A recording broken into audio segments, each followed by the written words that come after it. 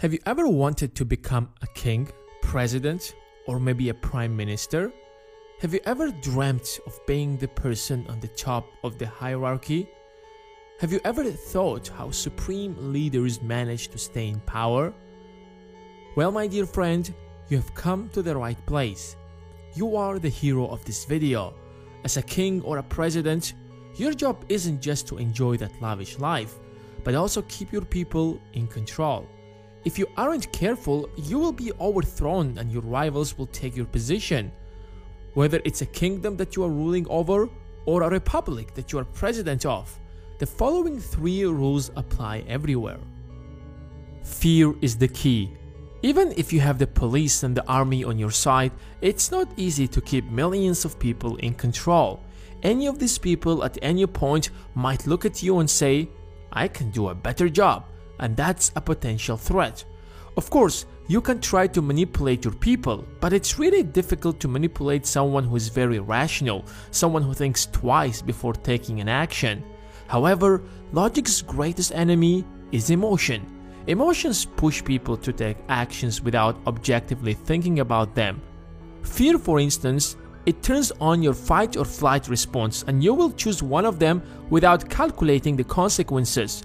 You will want to choose the easiest path, but not necessarily the best. Of course, if you threaten everyone directly, people will just hate you and you probably won't stay in power for long. That's why, let someone else be the bad guy, someone out there who's willing to destroy your people. Create an environment that will keep people afraid of a potential threat. If necessary, create a real attack in the neighborhood and then blame it on the bad guys, and the media will spread the message. When people are scared, it's easy to manipulate them. Their first priority will be to be safe and not economic prosperity. But fear alone isn't sustainable in the long run. You want a strategy that will help you to stay in power for as long as possible. That's why you need to follow the second rule. Appear like you're doing something. If people don't feel like you genuinely care about them, they will find an alternative for you. Humans are creatures of emotions. They need to feel like you're sitting on the throne, not only because you're smarter than the rest, but also because you care about everyone's need. You're solving some serious problems out there. However, solving real problems that would improve everyone's life isn't easy. Improving the economy, creating jobs, upgrading the infrastructure, getting rid of corruption will take years if not decades. But people aren't willing to wait for so long. That's why create shallow problems and then suggest immediate solutions. For example, blame the top 1% for not paying their share of taxes. Make it so dramatic that if we just solve this problem, everyone's life will get better, and then raise the taxes on everyone. You will hit 2 birds with 1 stone. Or blame the neighboring country for all the problems and then send troops to invade it. While you're trying to scare your people and appear like you are the hero that they need, your country will be filled with economic and social problems. A financial crisis might be on the horizon. That's why you need the rule 3. Keep the attention always away. If you can't solve the financial crisis right now, let people be busy with something else. Otherwise, they will be discussing your failures.